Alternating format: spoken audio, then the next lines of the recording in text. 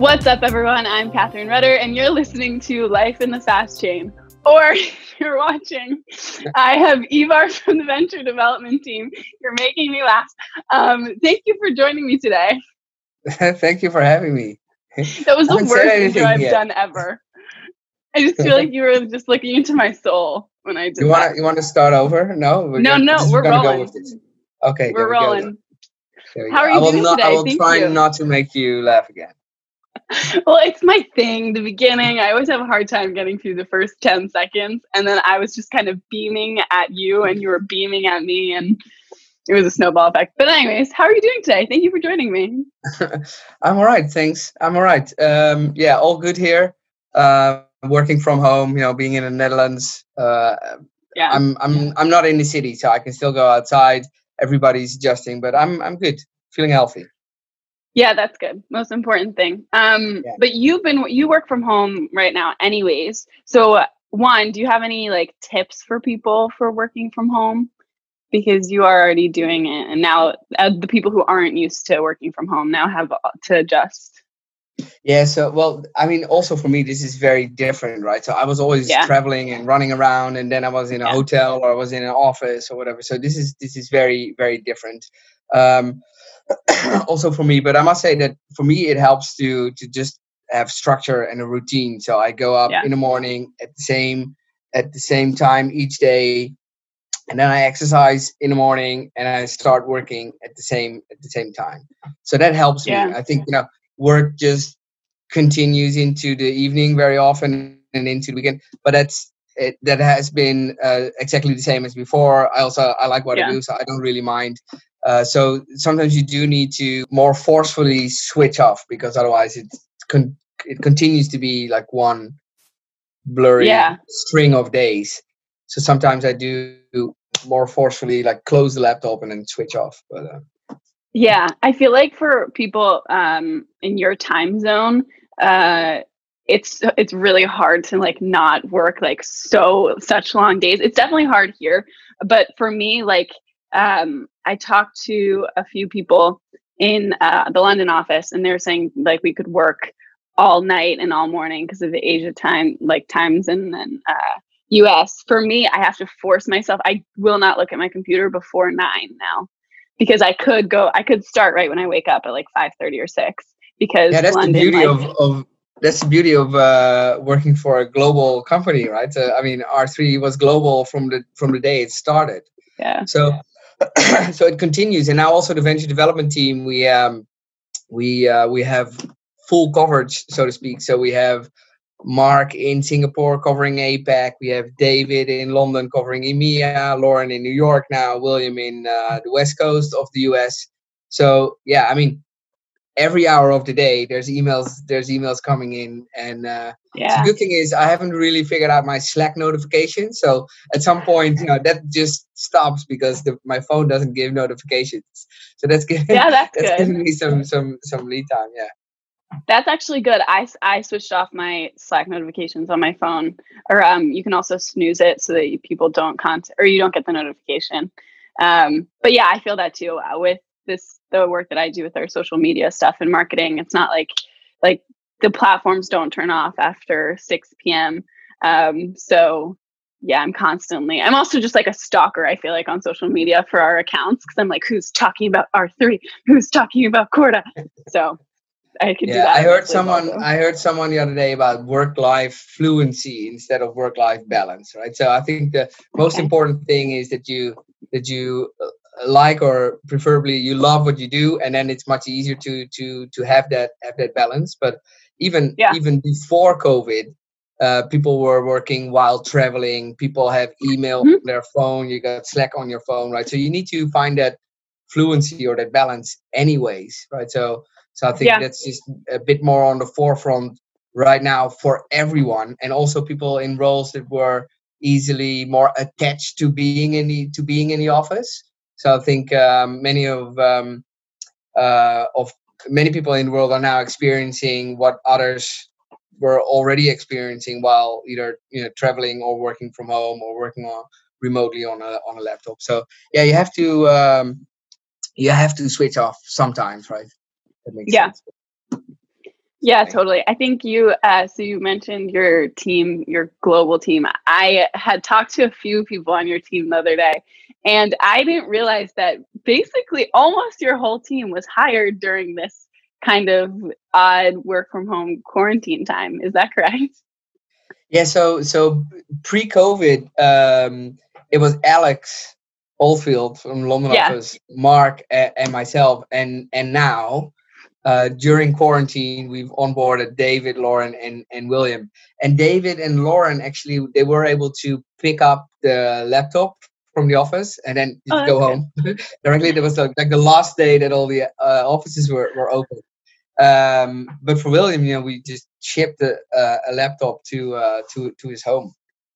So, but actually, how are they adjusting? Do you think they're doing pretty well? Because obviously, we're also connected at R3 specifically. Yeah, so I mean, hopefully these aren't famous last words, right? But I think we're doing really well as a team, and people are really in a good place. Obviously, you have to ask them as well, but I think we're really doing great. And actually, I do see benefits of this because we're so connected. And you're checking in, having one-on-ones a couple times a week in the first bits. We talked through a lot of the strategy, the positioning, the history, the activities, formulated that into quarterly plans. So, I mean, this really, I think, was a blessing in disguise because it helped us to get aligned together very quickly. Yeah. Whereas I think that if I would spend a lot of time in the London office together with David and Alex, maybe it was more tricky for a Lauren or a William to get up to speed, right? So we're all equal. We're all at home. Yeah, especially at the beginning. I think even though I've been on my team for like 4 years, I think, well, that's not really true because my team didn't really exist then. But I do think that our communication globally has been a lot more consistent too. I'm not just talking to the people around my desk, which is nice.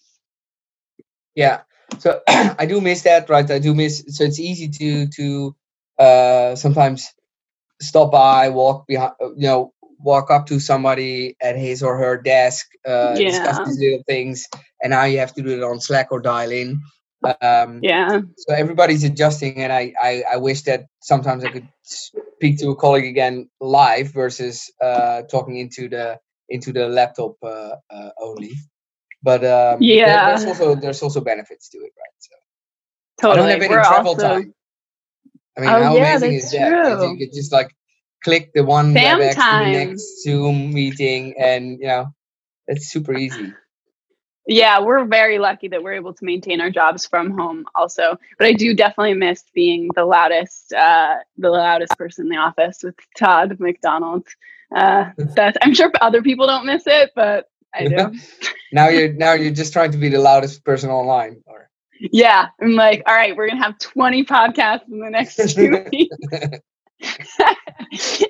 Actually, on that note, I need to do a little housekeeping and publicly apologize to Todd. On one of the recent episodes, I said that he forced his way on the podcast, and that's not true. I just got nervous and I had word vomit. Do you know what word vomit is? No.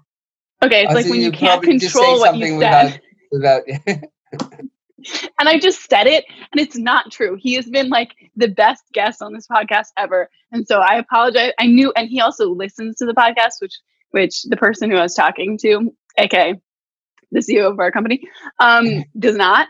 So I really, that was like super shady of me. So I wanted to officially apologize to Todd for saying that. That's not true. I have to figure out some of Todd's tricks because he consumes a lot of information. He digests a lot of information. It doesn't really matter if it's audio, video, or just send him written text. he'll come back. He processes a lot. Yeah, and I feel like he's constantly trying to like learn. He's constantly learning, and he's constantly sharing what he's learning to other people. And that's why he's such a great podcast guest, and why I really, really regret saying what I said. I think you made up to him now. I think it's okay. Okay. You're like, okay, Catherine, let's good. He will probably be back. Yeah. Okay. Okay. So let's talk a little bit about how you're helping startups in these unprecedented times. What are you guys doing? Yeah. Well, first of all, obviously this time is especially hard for startups, right? Because typically startups are loss making. They go from one funding round to the next until they got their product market fit and get some real good recurring revenues coming in. And now that market is obviously pretty much frozen up, right? So there's still investments being done, but it's far less. And it's also the talks continue if they were already ongoing. Like getting new appointments with potential new investors or like first dates, that's super difficult. And for one startup, for certain startups, it's more difficult than others, depending on the phase that they're in, and maybe also depending on the application and the product. So we actually see some projects or solutions accelerating because this whole situation points out to their customers that they need to be resilient and work from home and rethink some of the systems that are still relying on manual intervention. So there's also very positive stories, and in general, entrepreneurs are very optimistic people, right? Otherwise, they probably wouldn't have started in the first place on their journey. But it is a very difficult and tough situation for them. So first of all, we try to be there and try to help them and support as good as we can. So we have a lot of one-on-one conversations. But in addition to that, our complete program and curriculum has just moved online. So whether that is online office hours with industry experts and mentors, webinars with, for instance, VCs, but also other like law firms, how to maybe get some access to some of the funds that are available coming out of government, how to shorten the B2B sales cycle if you're moving towards digital. So it's webinars, it's mentor office hours, it's more statical collateral or content that we're making into guides and playbooks. So that's we're shifting everything online. Yeah. Wow, you guys must be so busy. That's a lot to take on. Good thing you just hired these 3 new people. Yeah, and these people are really great, right? So I'm very pleased with the fact that we've essentially, it was good timing. So we can really accelerate the work that we're doing and providing support to our ecosystem and the startups that are building on Corda. So I'm very pleased to have them on board. So we can do much more now than when it was just me and Mark. Yeah, because it is a fairly new team that you've built, and I think you guys probably have so much to do. I feel like our ecosystem is so big that it's kind of overwhelming when you think about all the different things you can do to help these startups. But I have seen a lot of the webinar stuff and things on social media kind of floating around. So luckily, so we have a scope and a focus, right? So every company is early stage, it's basically pre-Series A. That's our scope. We try to help them, and we leverage a lot of other partners in our ecosystem as well. So it's always amazing to see how many industry experts that have led companies or are CTOs of blockchain companies that are already in production are willing to invest time and energy to give back to early stage entrepreneurs. So we're really bringing those parties together, which is so much more. It creates this snowball effect, and it's much more than us trying to help or mentor in one-on-one conversations alone, right? And besides that, we have a secret weapon because we have Alex Oldfield, and she can link everything together, automate stuff. So we just try to make things and processes scalable from the get-go. Yeah, definitely. I think most people in our ecosystem would say this, if not all of them, that the benefit of being a partner with R3 is connecting the dots with other partners and other people in the ecosystem. So I'm sure that's really helpful, especially for these startups. And it's nice that you're connecting the dots. And we continue to test and get and ask for feedback, of course, but it's always two things. It's a technology platform itself, which is better than competition. And many of the startups building on Corda have experienced that themselves, right? So they started out elsewhere or maybe on Ethereum and then come over to Corda, and it's that value of the ecosystem. So the support that's there, that's non-technical, that's non-capital, but it's the connections, the introductions to potential customers, to potential investors, to mentors. That's really consistently the feedback that we're getting. So we're just trying to do more of that. Yeah, definitely, especially with also like the entrepreneurs in residence. I know that CordaCon is always like a networking, like crazy town, 2 days of people networking and making connections. Crazy town, 2 days. But you guys, I've constantly heard good things about all the things that you guys are doing. So for anyone listening, because I know that you have to go, I don't want to take up too much of your time, but anyone who's listening who wants to get in contact with you guys, how do they do so? So the best is just to go to the website, and under ecosystem you have venture development. It shows how you can join the program, whether you're a startup or if you want to apply as a mentor. There's a lot of information there, and it's constantly updating as well, right? So there's much more to come. We're still early stage, but that is a good place to start. Founders can join our Slack channel for founders, where we create this community online. So just get started, either with an email or via the website. Amazing. I'll link all of this stuff in the bio of the episode. All right. Thank you for joining me. We finished strong despite my awful intro. No, it's good start. Good ending. Okay. I got to run. Thanks so much. Bye. Thank you for joining me. Bye.